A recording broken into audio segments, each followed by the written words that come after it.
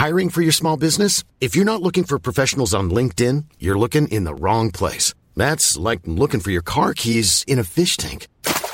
LinkedIn helps you hire professionals you can't find anywhere else, even those who aren't actively searching for a new job but might be open to the perfect role. In a given month, over 70% of LinkedIn users don't even visit other leading job sites. So start looking in the right place. With LinkedIn, you can hire professionals like a professional. Post your free job on linkedin.com/people today.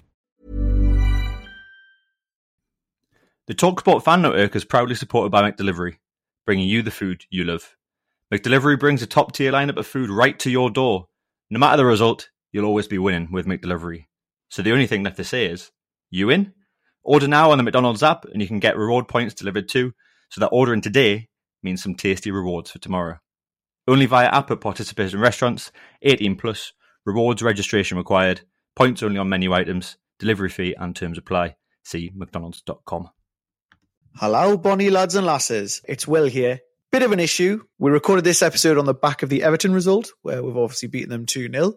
It's taken me an absolute fucking age to edit this one, longer than usual. Since then, we've actually lost to Crystal Palace, unfortunately, which makes us look a little bit silly. It probably helps if you just forget about the Crystal Palace result. I know I've already done so, and focus on the other content. So the Championship special. Right, that's enough from me. Enjoy, and I'll see you soon. Bye.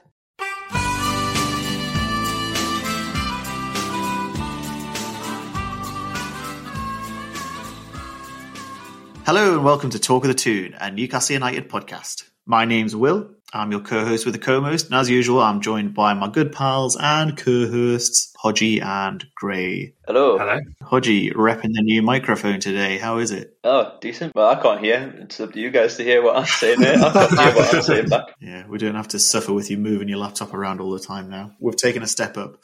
Right, I suppose we probably should talk about yesterday's result. We vowed not to, but that's obviously when times were a little more miserable. We've actually won a game of football. I didn't quite know what to think when I saw the result because we've been so beaten up over the last few weeks. None of us actually watched the match. I'd like to say it's because we were doing other things, but really it comes down to the fact we've been shit. But we actually recorded a 2-0 win away at Everton, which now leaves us, I don't think we're moved, but we're now in 16th place in the Premier League. Callum Wilson pops up, bags 2 goals. I think we're proven to be a bit of a bogey team for Everton, actually, over the years. We've got some good results. Or maybe we just like playing against Carlo Ancelotti and winding him up. It's because we like playing against Pickford, isn't it? And winding him up even more. I think it just gives it your fire in the belly, doesn't it? Yeah, it's always good to put goals past him. They dropped him in the last game, didn't they? They said it was because he'd been playing too much or whatever, but I think it gets to his head every single time. Was it that kamikaze tackle he put in? I can't remember who it was against, but he should have been sent against off. Liverpool, wasn't it? Oh, Liverpool, that was it. Against Van Dijk, yeah. Who's still injured from that tackle, and the referee's now come out and been like, yeah, I should have probably given him a red card for that. Shocking. What's the point of VAR if they're going to miss all these things? Like yesterday's handball, I don't know if you saw it, the Aston Villa handball, Matty Cash, and they said it popped up off his thigh and hit his arm. I don't see the point in VAR if it's not actually going to do its job and actually work. VAR did actually do its job in that tackle, didn't it? Because he flagged someone as offside. So as soon as he's offside, apparently it's a free for all. So you can just go and absolutely half someone, like Pickford did and Van Dijk. And it's absolutely fine. He needs to sort his head out still, Jordan Pickford. He has a real problem with, I don't know what it is, getting overzealous, passionate, whatever the fuck it is. He just needs to sort himself out, especially if he's England number 1, which I don't think he should be. Anyway, back to the point at hand, 2-0. Callum Wilson popping up with 2 goals, I think one in the 74th minute and one in added time. Both taken very, very well. One from a corner from John Joe Shelby. Oh, where's he been the past few weeks? Pops up with a great delivery. Everton's standard zonal marking did them no favours. Callum Wilson peels away, puts it in the far corner. And then the second one, Saint-Maximin comes on. He puts a great through ball for Jamal Lewis. Jamal Lewis pings the ball across. Callum Wilson in acres of space. We hit them on the counter, and then it's game over. You've got to give credit to Wilson there because the ball from Lewis was dreadful. He could have played it anywhere. And yeah, not good. And his first touch there to control that was incredible. And to find the bottom corner. We're so lucky to have him. When I saw the highlights and seen that ball being pinged across, I was like, holy fuck. He's just whipped it at him. He hasn't tried to place it in front of him nice to run onto. He's just smashed it across. Showing of the times, I think, a little bit. But it was good that no one was with him in the middle of the park, I think. True. Well, thank God. Yeah, thank God it happened as it happened, and Callum Wilson was able to control it and then put it away. An excellent all-round performance from Callum Wilson, from what I can hear and what I've been able to see so far. Everything went through him. We played on the front foot a little bit more. A lot of people saying this was our best performance of the season. It's bound to be. Anything's an improvement on what we've been seeing lately. This whole thing we've been talking about in the pre-recording. Everyone absolutely shitting their pants, thinking that Graham Jones has come in and had an immediate impact. I mean, there's two sides to the story. Gray, you provided one, and then Hodge, you provided the other. There's one coming in saying, right, he's come in, he's barking orders, he's obviously come in with real impetus, he's made a difference straight away. But then there's the other side saying he's only been able to take one training session of 2 hours, and is that really enough to impact the next performance? Is that really enough for us to completely turn things around? What do we think about the introduction of Graham Jones? I don't really know what to make of it. I think it's probably good to have someone who is known for being a bit more attacking, a bit more front-footed. It's all a bit under the cloche still. What is his role? What is his role going to be? What is going to happen with Bruce here in this instance? Like I think you touched on before the pre-recording, saying that he's been pushed up into a higher role and actually Graham's going to take over as manager. I don't know what is going on. Nothing's been clearly stated by the club. I'm not surprised. I'm not surprised at all, but I think in the light of where we are in the league and stuff, I think there might have been a bit more hope and stuff for the fans to be like, oh, we've made a bit of a switch up, this is what's going to happen and this is what we think is going to work, rather than just doing something and leaving everyone in the dark. Don't know what to make of it. I don't think we can credit him with the points that were picked up yesterday. No. If he said something to Bruce and being like, let's push a bit more, then obviously it's the thing that's been missing in the game and it's what we've picked up on the last couple of weeks. How is that what it takes? Just one new coach coming in saying you're doing this wrong, and then immediately we turn things around, and then it's not a fair reflection of the total season so far. We can't just get our hopes up and say, right, this is a turning point. The proof is still in the pudding, but yeah, it's interesting. Gray, you had another side. I mean, yeah, I think I just touched on kind of my point of view quite a lot there. The only change we've made over the last week is him coming in and for us to all of a sudden press like we did and put pressure on our opponents, which we haven't done. We've just allowed them space and time to play. It's no coincidence, I don't think, that he's come in and yes, he may not have had that much influence on the training ground, but he may have had a lot of influence on Bruce and the coaching team to say, look, what the fuck's going on? What the fuck are you doing? How are you a Premier League side not putting pressure on your opponents? If you let Sheffield United just ping the ball around like they did against us, and you're going to lose and you're going to look silly. So I kind of feel he has come in and made that comment here or there, may have made a difference and may have actually said. And it's what you sometimes need, is someone to come in and just, he's been watching the games from a different perspective, to come in and just say, you know what, you're fucking shit. You need to sort your act out. Otherwise, you are in deep trouble. And I think that's may have been what he's done. Yeah. But also, there's a lot of rumours about Jones coming in and being more of that coaching role, while Bruce will move to that old school manager role. So Jones will be dealing with the players day in, day out on the training field, while Bruce is in that more old school role, but is kind of front of house and will face the media and that sort of thing. So it'll be interesting to see the dynamic. Bruce is the shoulder to cry on for the players. Oh, come on, lad, it's sorry. They're training you too hard now. Oh, sorry. If that is the case, Brucey's just stealing a fucking wage, I think. Yeah. What's the point? Paying two people to do one person's job. Exactly. I wonder whether it's maybe a case as well of shielding Graham Jones, because he has had one experience of being an actual manager, and that was for Luton Town, and he did catastrophically badly. So I wonder whether this is like almost like an apprenticeship scheme. We'll put him under the wing of Bruce. He'll teach him all like how to deal with getting flack, how to deal with all this and that, and he can focus more on the coaching, but also learn on the job. I think it's an interesting thought. If you look at the history of what Ashley's done when we've been in this position, he does have a track record of doing it, and we brought that young Scottish coach in. I can't remember his name. Oh yes, Ian Cathro, isn't it? That's it, Ian Cathro. That's it. Yeah. He's done this sort of thing in the past, and there has been a bit of a turnaround in fortune, but obviously it isn't sustained for very long. I also think it's Ashley's way of not admitting he's made a mistake, instead of kind of just owning it and getting rid of the problem, which we all know what that is. He kind of tries to cover it up by bringing in more backroom staff to try and make that change, which is exactly what he's done here. That Ian Cathro, just to pick up on him, he left us to go to Hearts, wasn't it? But he's now back in the Premier League with Wolves. He's first team coach at Wolves. Oh, he is, isn't he? Yeah, he's working under Nuno. Yeah, I think just Kind of round off the Bruce versus Jones thing, I wonder if it's like a bit of a Mexican standoff, as we were saying earlier. Like, Ashley probably won't want to sack Bruce because it'll cost him too much. And as you say, he needs to save a bit of face. But Bruce is digging his heels in the ground saying, I've never walked away from anything. I've never walked away. Well, you walked away from Sheffield Wednesday to join us. What are you on about? He's just maybe looking for that payout, or maybe it's a pride thing. I don't know, but it doesn't look like he's going to go. So is he bringing in a usurper who's going to come in under him? We're going to breed him and train him up to be first team manager or head coach or whatever, and then hope that Bruce's contract just runs down and just run it down and quietly phase him out. I don't know. It's interesting, but him and the Steves, they've definitely been shown up a little bit if this is the case. Just hope that Graham Jones doesn't have to change his name to Steve as well at any point. I don't know if that's part of his contract or anything. I'm sure the request's already in.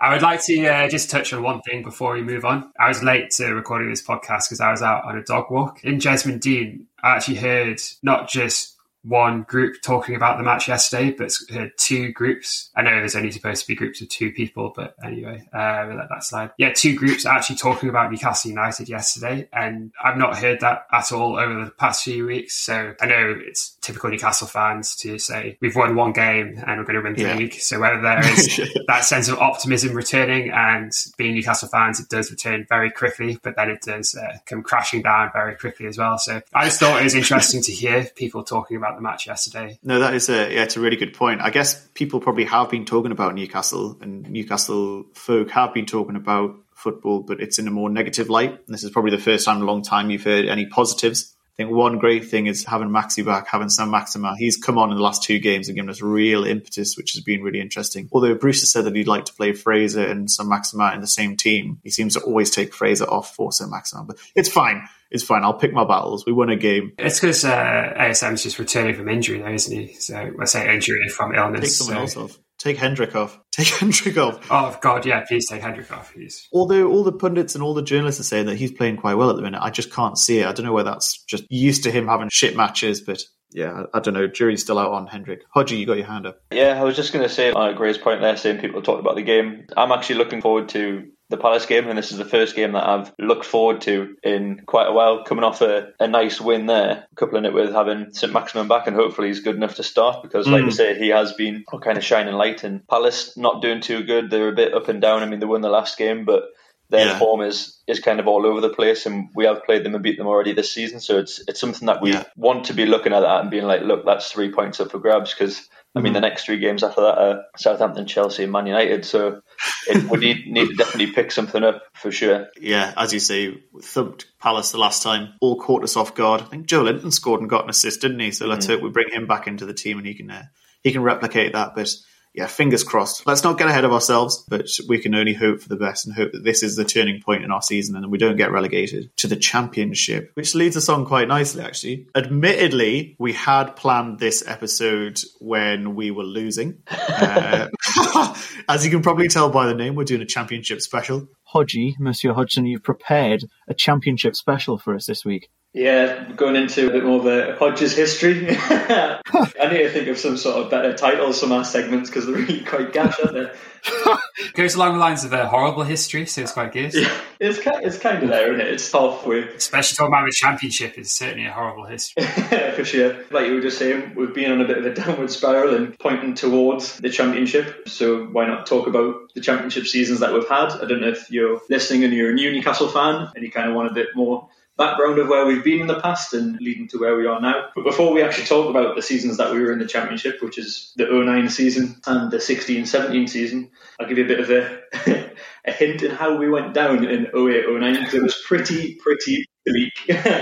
We had many different managers, and you can't have as many managers as we had and actually stay up. It would be quite the achievement, I suppose. But we had Keegan at the start, who then left, who then took over by Chris Hughton, who was caretaker manager. Then we got an absolute joker in called Joe Kinnear. He then bought the bullet. Then Hughton, and then Shearer, and then back to Hughton again, who kind of took us into the 09-10 season. Do you remember that thing they did on Soccer AM with Joe Kinnear? It was quite funny. They were like, we're all for Kinnear. But when you say it in a Geordie accent, it was, we're all for Kinnear. We're all for Kinnear.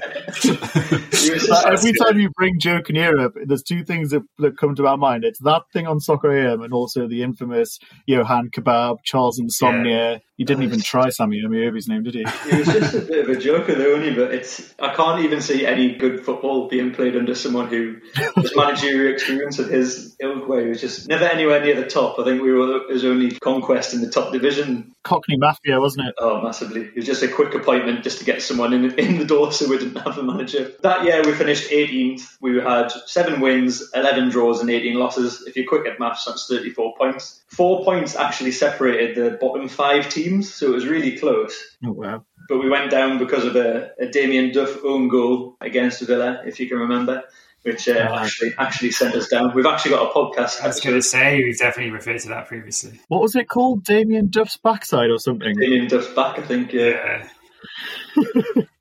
It wasn't the best of seasons. If we actually had not drawn with the Mackhams near the end of the season, we would have actually stayed up, and they would have went down actually. So that would have been the cherry on the top. But it didn't quite end up like that. So the 09-10 season, obviously, it was straight bounce back for us. We finished top. We won 30 games, drew 12, and lost 4. Which is actually quite a good record, I would say. Finished on 102 points, which actually broke the championship points record. Mm-hmm. It was the year more famously for the banana away kit, which was absolutely horrific. I don't know what you guys thought of it, but my dad loved it so much, he actually bought the shirt, put Nolan on the back, I think, for a 40 plus or 50 plus year old man.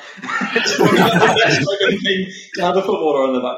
Well, at least they sold one shirt. At least we know of one shirt they sold. I don't know of any others. I don't know who thought yellow and yellow stripes would be a good thing, honestly. Apparently it's the best colour to see against green. That was what they came up with. It was the most standout colour, so you could pick your fellow teammates. It says a lot about our players if they need to kind of enhance the playing colour, doesn't it? Did you have one of them kits or not? Fuck no. No, absolutely not. No, I didn't need it. Isn't yellow supposed to, you know, all colours have like a meaning, like blue is supposed to be calming and red's supposed to be like angry. What the fuck does yellow mean? It's for remorse of loss. Is it? I remember watching something. How the fuck do you remember that? I think we did something to do with sports psychology, and they're doing about colours at uni, and then they played different clips, and in Jaws, the kid who gets killed at the start of the scene is on a yellow lilo, and yellow is meant to be like the colour of remorse of death and stuff like that, apparently. In hell, where's he kept that one? I wasn't expecting that. I am full of useless shit like that. Well, you say useless, quite useful on this occasion, but I suppose the remorse side of it is actually quite fitting, seeing as the season we'd had previously. Yeah, it was pretty damn bad. But yeah, we had a decent kind of team. I think we were talking in pre-production. Gray, you were quite a fan of the 09-10 season. Can any of you tell me any of the players that were on the team back then? We did have 18 English players. Can you name any? 18 English players. Steve Harper. Yeah, I remember one quite vividly because Mike Ashley used to have him on the back of his shirt. That was Alan Smith. Yeah, Alan Smith. Yeah, he was there. English players around that time. Obviously, you got the Andy Carrolls, Kevin Nolans, like Joey Barton. Was Danny Guthrie around at that point? Guthrie, yeah. Danny Guthrie, he was never that much, was he? No, he's shy. I think he's just been released by a lower league team in this transfer market, actually. I saw his name pop up on the January transfer window stuff, yeah. Gray, have you got any to add? Yeah, I'm surprised you haven't shouted his name out already. It's Ryan Taylor. My bet. Team of the decade. Team of the decade, Ryan Taylor. That's going to stay with me for life now. I might get a tattoo. Should we get a tattoo of his face on my arm? Please do. Just get a tattoo of that free kick. Like little crosses in circles for the players and then like a dotted line for the ball going in. Oh god, amazing. I remember people who absolutely dominated in the championship still had Captain Kohler, didn't he? He hung around and was down in the championship for one season, and Kevin Nolan as well, obviously absolutely dominated that season. But I remember like the rogue names like fucking kicking about, like Fabrice Pancrat and Leon Best. Leon Best I actually thought was quite a good player and did actually quite well in the season when we came back up to the Premiership. He's got a fair few goals, hasn't he? Yeah, really good hold-up striker. He was influential in that 4-4, wasn't he, against Arsenal? Oh, he was actually, yeah. Him and Joey Barton. I think he was all in the last, was it 35 minutes or 37 minutes when yeah, I think it's 35. Diaby got sent off? Oh, yeah. Diaby had a fucking meltdown, didn't he? It's because that was against Barton. Barton was in his head, man. Like he completely had his number. Because I think there was a couple of times in the first half where there could have possibly been a red card earlier. But I think having it in the second half, because if we started a comeback before half time. It would have given Arsene Wenger a good amount of time to sit them down in the change room and break it up, you know what I mean? So I think it was quite a godsend that actually happened later on. I mean, there's a list here of the 18 players that were English. So we've got Harper, Nolan, Fitzhall, Williamson, one side. Joey Barton, Guthrie, Routledge, Danny Simpson, Taylor, Smith, Butt, Amiobi, Carroll, Ranger, Stephen Taylor as well, Ben Tozer, currently at Cheltenham legend. Donaldson and Tavernier, whatever you want to say. We actually lost some big names as well. We lost Viduka at the start of the season. Good. We lost Michael Owen, who was the previous top goal scorer in the really shit season. Damien Duff, he went. Jeremy, and there's a couple other names, but they're the most notable kind of ones. So notable mentions as well, Kevin Nolan and Andy Carroll. They were both top scorers with 17 each in the league. They were absolute busy mates. Can anyone tell me why they were busy mates? Because they were forced to live together. How can you forget? One pretty much adopted the other, didn't he? Fucking Kevin Nolan had to take Carroll under his wing for pretty much the entirety of that season, if I remember correctly. Mm-hmm. It was an absolute shocker, though. Looking back through the things he did, I think it all came about because Carroll was, well, not to give this a bit of a depressing tone, but didn't he abuse his ex-girlfriend or something? And that got him in trouble and he was in court and stuff.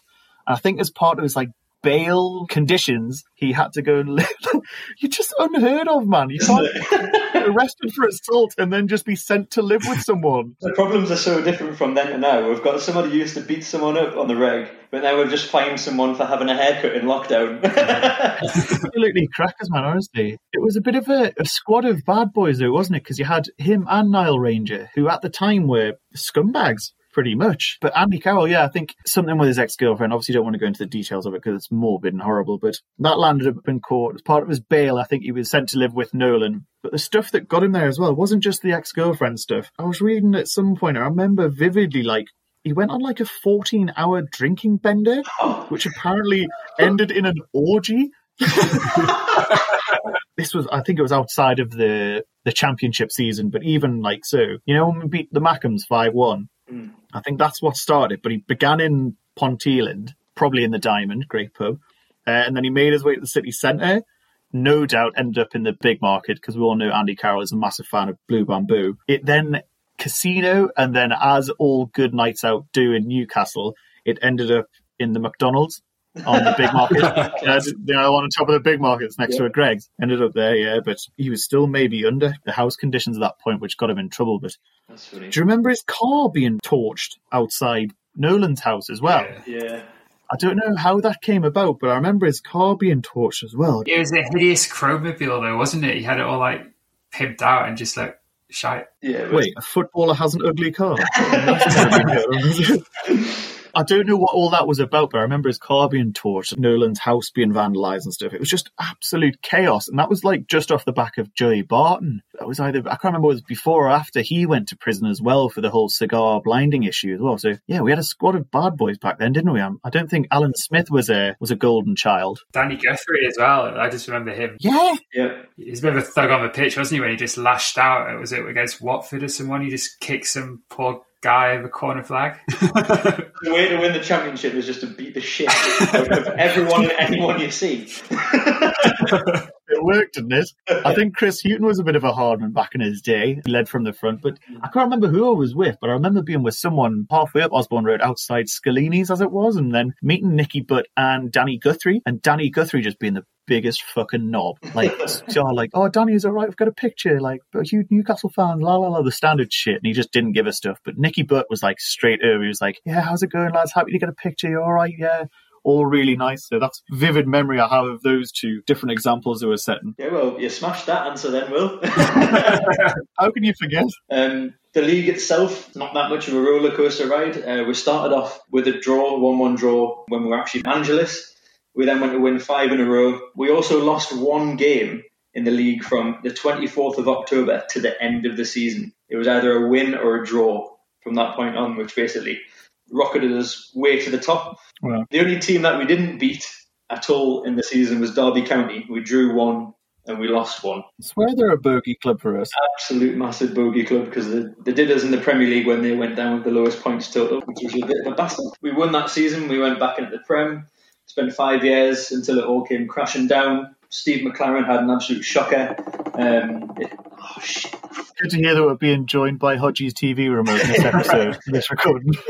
It took him 9 games to get a win and only had 6 wins before he actually got sacked. By that point, it was a little bit too late for Rafa to save us. Rafa kind of steadied the ship a bit. His 10 games in charge was win 3, draw 4, lost 3. We actually drew with City, we drew with Liverpool, and we smashed Tottenham 5-1. On the last day of the season, wasn't it? Indeed. Yeah, I remember that. So he didn't actually lose in the last 6, which is quite good, but it was, like I say, it was a little bit too late. Damage had been done. Yeah, just a bit. Can I remember the goal scorers against Spurs?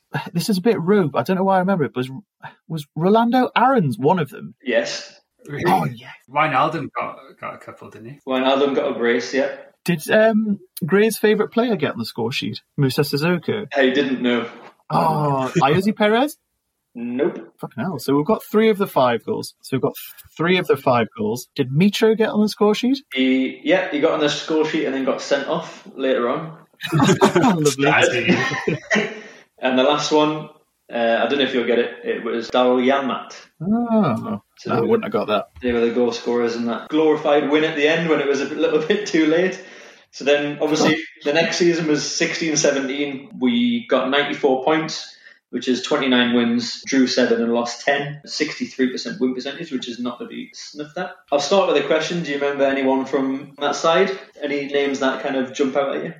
A lot of the current squad. the backbone of the current team. It's not really changed much, has it? Pretty much the back 5, apart from Shaw and Fernandez. Starting at the back, we had Rob Elliott, Carl Darlow, and then Matt Sells, who was a bit of a flop. Kieran Clark was there, Paul Dummett, Jamal Lascelles still there. Yedlin, although we've just found out that he's gone. He's just gone to Galatasaray. Good luck.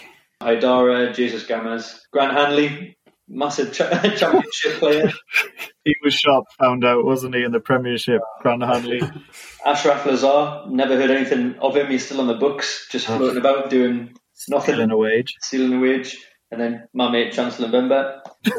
Midfielders, can anyone point out any standout players in the midfield? Oh, yes. Got your Richies, your Shelby's, your Will's favourite player, Jörg Gouffrin. Mohamed Diame. So on this one, I know we joke about it every single podcast, but do you see where I'm coming from in terms of like him being a great player and how we miss a player like of his stature, of the way he plays the game? Oh, do you see where I'm coming from, or do you just think you? No. He pressed a lot and he was quite solid on the ball. Like he didn't really give it away. He wasn't a person that would absolutely set the game alight. He was just very consistent and good at what he did. Broke play up quite well. Just he wasn't anything good going forward. Like let's be totally honest, but. He's kind of like the kind of Hayden where he just breaks it all up and is Mr. Consistent, which is, I think, what you need in the Championship, especially if you come straight back up. You need someone solid in the midfield to dictate the play a bit. Experienced as well. For sure. Well, that's one thing Benitez did, didn't he? Brought in experienced players who had experience of the Prem as well. Yeah, 100%. I mean, just to name a couple more names, Jack Colback, Vernon Anita, obviously John Joe was there, Johan Gouffrin, Christian Atsu, Yassan Ben El Mahani, the YouTube star sensation who didn't get anything going, and then Haris Vukic, just to top the midfield off there. I mean, the strength was up front there, wasn't it? It was no depth behind it. It was a usual kind of 4 or 5 that would play in the midfield, and they did very good for us that season. The forwards, can you rattle off the 4 forwards that were on the? We only had 4 forwards. Well, Dwight Gale scored a hatful, didn't he? Dwight Gale, yeah, he was actually top goal scorer. He finished it with 23 goals. Yeah, 23 goals he finished it. Fucking firing all that season, wasn't he? That's where he got Gale Force 9. Yeah. As a nickname. Perez was kicking about, wasn't he? Yeah. Perez, yeah. Yeah. Mitro. Aye. Mitro, and then there's one more. It's Daryl Murphy. Yeah, great, got it. Daryl Murphy. Popped up with some influential goals just to seal 1 or 2 wins, which is quite good and really helped us. We're starting off with back-to-back losses, but quickly gained some form. I think from game week 12 to 46, we were not outside of the top 2 spots in the league, which is, again, really, really good. We were on top of the table for 25 game weeks, which is more than half of the season. I would kind of say we got a little bit lucky because Brighton kind of tanked in the last 3 games. So they had 2 losses and 1 draw. We managed to win our last 3, even though we had a little blip before that. But I think it's kind of testament that we didn't stop. even though they were quite far ahead, we still wanted to chase them down. I think Rafa would never have let us get too complacent and just happily sit in second place. I think he's strives to be one of the best and pushed it through. What were your highlights of the season? Did you have any specific highlights there? Us winning the league. Us winning the league. Brighton falling at the last hurdle. Didn't we win some 3 games on the trot at the end to secure victory? One thing that really sticks out for me is the moment that St James's found out that we'd become champions. Do you remember when all the players on the pitch happy they've been promoted, whatever, la la la, and then it was like people who were checking the Brighton score on their phones and started finding out at different points. It was like a Mexican wave of like celebration went around the stadium. If you ever try and find the videos on YouTube, man, it's fucking like, it's spine-tingling stuff there. When people find out, it just goes round. And the players go absolutely mental on the pitch. It's so good. So good. But Rafa, as always, is calm as hell. Calm as hell, composed. I love him. Some highlights for me were 6-0 thumping of QPR, and then the Diarmé goal versus Brighton to beat them 2-1, which would have been an absolute massive salt into the wounds when I look back at it. A shot from Atsu goes completely miles nowhere near the goal. Diarmé kind of sort of reacts. I think it more hits him than anything. It loops up and goes in the top corner. That was on the 81st minute. Can you remember who scored the second goal after that for Newcastle? I was just going to say Diarmé cool as a cucumber as usual. Knew exactly what he was doing. No. Who scored the other goal in that game? Was that Daryl Murphy? No, 89th minute it was. Oh, it was our man who's just... No, I was going to say it was our man who's just gone. It's not Yedlin. Nope. Oh, fuck. I'm out then. I'll just keep naming question, the squad. You got to think really far back. It's Jose Perez. I can't remember what type of goal it was, but he scored, and I don't care because it helped us get promoted. So that's all it is. It wasn't too much of a controversial season, apart from one person who kind of stands out, John Joe Shelby. Can anyone remember what he did that was quite out there? Well, he said something not very nice to a player, didn't he? Yes, something not very nice. I don't really want to repeat it because I think we're getting quite a lot of trouble about it, but definitely not. He definitely did. Do you want to expand on that? Or? Well, he was done for racial abuse, wasn't he? To a Wolves player. Was it Saiss? Yes, Roman Saiss. I think what Rafa was quite good at is he kind of took that problem and try to change it and make Shelby a bit of a better player from it. Because I remember something to a therapist to kind of work on his problems a little bit. Do you think he's a completely calmer person now? I think he's still obviously probably got that loose cannon urge in him. I think especially if someone can get under his skin, which I think he certainly can, then I think he is obviously prone to a moment of madness. But I think just going back to Rafa and the way he handled it, I think typical Rafa, he kind of pinned the blame quite clearly on Shelby, especially for that incident. And I was reading up on this before, and just the interview he gave post-match, it was just, he made the number of times he said that Shelby's responsible and just pinning the blame on him and just trying to enforce that guilt into him, I think was a key factor in this. And obviously you mentioned going to a therapist and things like that to try and chill him out a little bit. But I think it's a testament to Rafa as a manager and as a man manager. I think he obviously takes people under his wing a little bit and actually does what's best for them. And I think we did see the best of Shelby after that. Do you think it's a bit like your parents being like, I'm not angry at you, I'm just disappointed? 100%. That's the kind of thing he needed. 100%. I think that's the approach Rafa takes anyway, I think. Yeah, on some occasions this season, I think Shelby's maybe gone too far the other way and been a little too relaxed and almost verged on lazy. But the latest game against Everton, he showed up. So it's just annoying to know that he has it in his locker still and he's still capable of doing it. Where's he been all season? But yeah, I think Gray's hit the nail on the head. He still has that tendency, like little firecracker, just to fucking lash out at someone or say something, or it's much better than he was. One moment which kind of, I think, summarises that was just when he stamped on Dele Alli. I think it was the first game back after he got promoted. The therapy mustn't have been ringing in his ears that day. Taking a week off. That just kind of sums it up. Whether he then probably went through exactly the same thing again after that just to reinforce it. But at the end of the day, he is only human and we are prone to mistakes. If someone is winding us up, then some of us are going to lash out, unfortunately. Yeah, for sure. We've had quite a few Rajis in the squad over the years, haven't we? Just talking about all the Rajis, Carroll, just a bit, fucking John Joe, loads of hotheads. Saying that, there was one other player who got banned for using abusive language. Do you know who it was? In that season? That season, yeah. It's kind of slipped under the radar a little bit, I feel. Was there? Yeah. Banned by the club or by the FA? Banned by the FA, I believe. Oh, shit. Was that Peter Beardsley? They permanently banned Peter Beardsley, I think. got in trouble with the foreign lads, as the Atletico Men's podcast would say. Can't remember. Yeah, it's a tough one to get, but it was Matt Ritchie. All right. Really? I was a little bit shocked by it, to be honest, but apparently it was he argued with a match official after he drew with Leeds United, and well, that doesn't surprise me. Pitbull, isn't he, at times? I think yeah.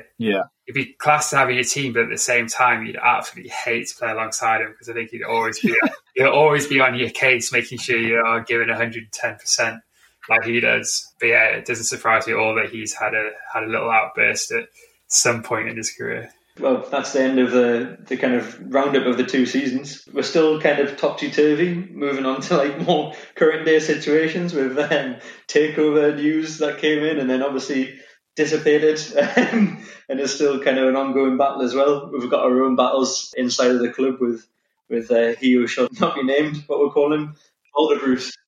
Yeah, the football dementor. So we'll kind of see where we're going, but being a Newcastle fan, it's never a plain sailing kind of thing. It's always a bit of a roller coaster and up and down. So who knows?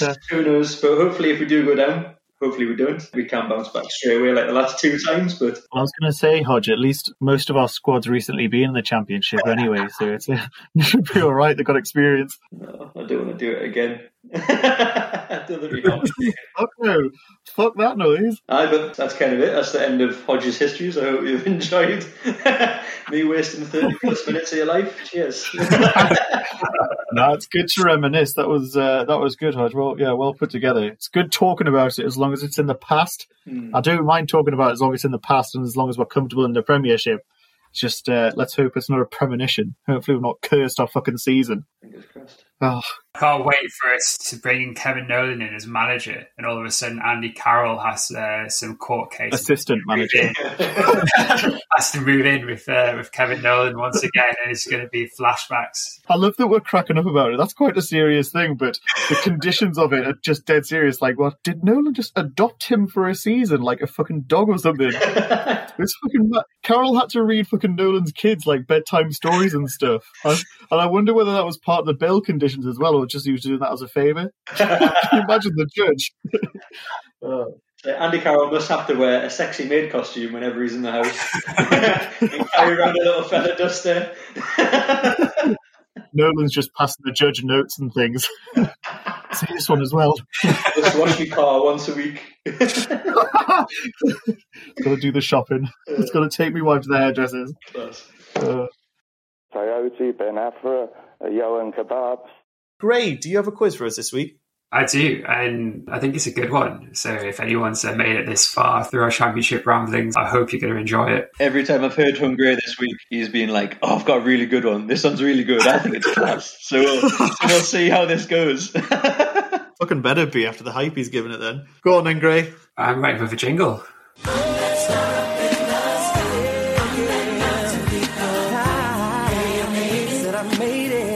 Gray's.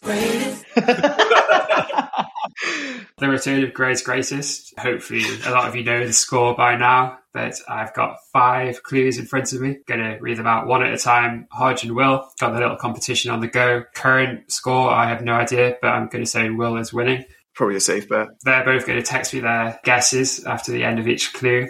Will, remember to text me, not the group.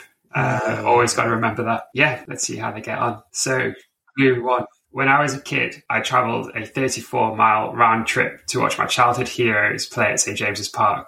They are Jackie Milburn and Len Shackleton. Jackie Milburn, Ashington lad who played 40s and 50s, so he's quite old. So that long ago, yeah. He viewed them as a kid, so he's got to be at least like 60, 70. Fucking hell.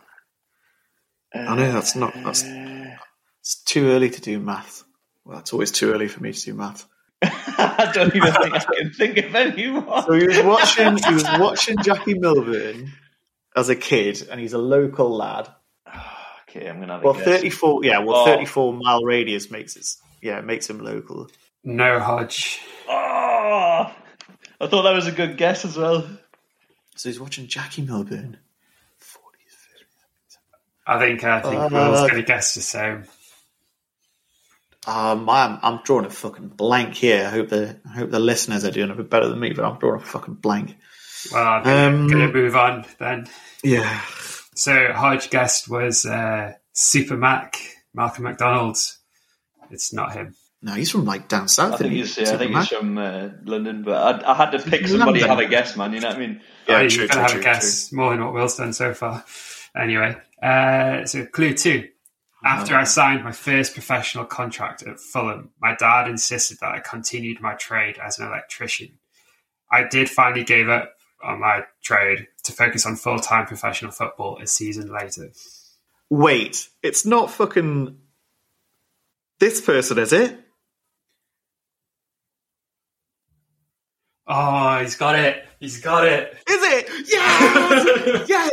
How have you pulled that I one thought out? it was going to be him on the first one, but the dates didn't work out. And Fuck yeah. No pressure, Hodgie. I'm devastated. I don't have a fucking Scooby-Doo. How have you got Yes!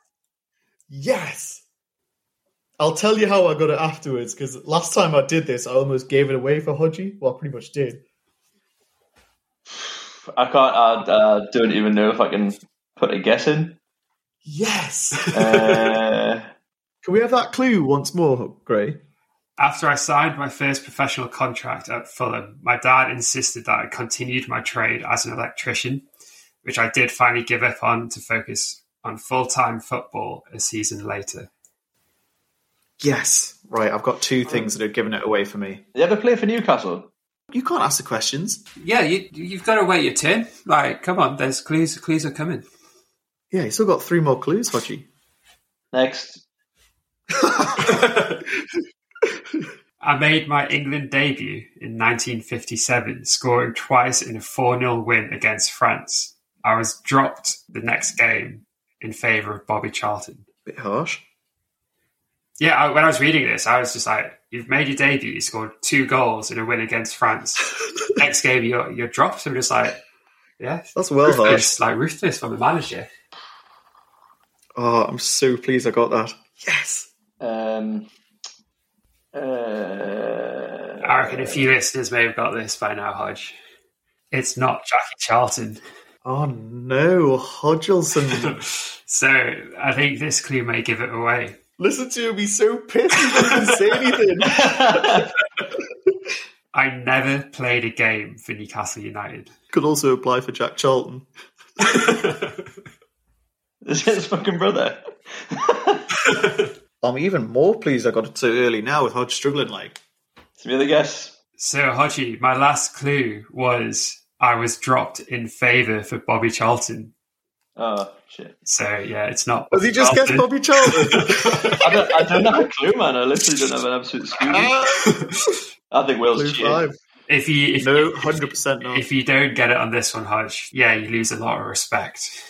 I think not just from me and Will, from a lot of Newcastle fans. So no pressure at all. In my first game in charge of Newcastle United, who were bottom of the league at the time, we thrashed second bottom Sheffield Wednesday 8-0. We finished 11th in the league, and in the following season guided Newcastle to Champions League football with a 4th place finish. I just heard him go, I know who it is. So yeah, finally got it, and it is indeed the one and only Bobby Robson. Oh, let's say that again. Bobby Robson. Bobby Robson, absolute legend of the game and Newcastle United. Tell us how you got it then, Will. Well, first of all, I already had an inkling when he said 34-mile round trip because he was from County Durham. It was. And then secondly, I knew he played for Fulham because I'm pretty sure he also played for West Brom. Or I knew he started at Fulham. And then the dates kind of worked out as well. So there you go. Yeah, well then. Thanks very much. Well, I also thought as well, because you were so gassed about it, you would have probably tried something a little bit different this week, and that's why you were so pleased with it. Hodgie, are you all right? Yeah, I'm fine. I'm fine. I'm all right, yeah. Right, so what's that? 4 points for me and 1 point for Hodge? It is, yes. So Will's extending that lead. I think he's only just got back into the lead because I think I was winning 11-10 or some shit like that. And then we both got the same one last week. Gray, you'll have to listen back and get the figures correct. I will, yeah. I'll have to do that. Fucking liar. Well, thanks for that, Gray. I thought it was a good one. Yeah. It's always nice when I win, though, isn't it? There we go. Not competitive at all after losing. There's a sore winner in Will, isn't there? Such a sore winner. Oh, a sore loser as well after losing the club crest. Yeah. Don't even fucking get me started. Ash was telling me the other day, and you just loved it. You just loved how angry you got. That one is coming back. Don't you worry. Watch this space. I can't wait. I hope it does. Yeah, I'm gonna have to do my fucking research. Fuck, I need to start swatting up. But yeah, looking forward to that. It's a sign of things to come. Right, well, I think that just about wraps things up for this episode. It's about bloody tight. We've been going on long enough. Excuse me as I burp. Should probably do the plugs at some point. So you can find us on Twitter at TOTT Podcast. You can find our podcast itself on all reputable podcast platforms. You can find us on Spotify, Acast, Apple Podcasts, etc., etc. If you search for us on Google, we do actually come quite high up in the results now. Listen to us go. But we'd really appreciate it if you could give us a listen, give us a follow, and where possible, give us a 5-star rating. It helps us massively. That's it for this week. Thanks very much for listening, and we'll see you in the next one. Bye. Bye. Bye. Bye. Fucking. Bye. It's the 90th minute. All your mates around. You've got your McNugget share boxes ready to go. Your mate's already got booked for double dipping, and you steal a last nugget, snatching all 3 points. Perfect. Order McDelivery now on the McDonald's app. You in? At participating restaurants, 18 plus, serving times, delivery fee, and terms apply. See mcdonalds.com. Mom deserves the best, and there's no better place to shop for Mother's Day than Whole Foods Market. They're your destination for unbeatable savings, from premium gifts to show-stopping flowers and irresistible desserts. Start by saving 33% with Prime on all body care and candles. Then get a 15-stem bunch of tulips for just $9.99 each with Prime. Round out Mom's menu with festive rosé, irresistible berry chantilly cake, and more special treats. Come celebrate Mother's Day at Whole Foods Market.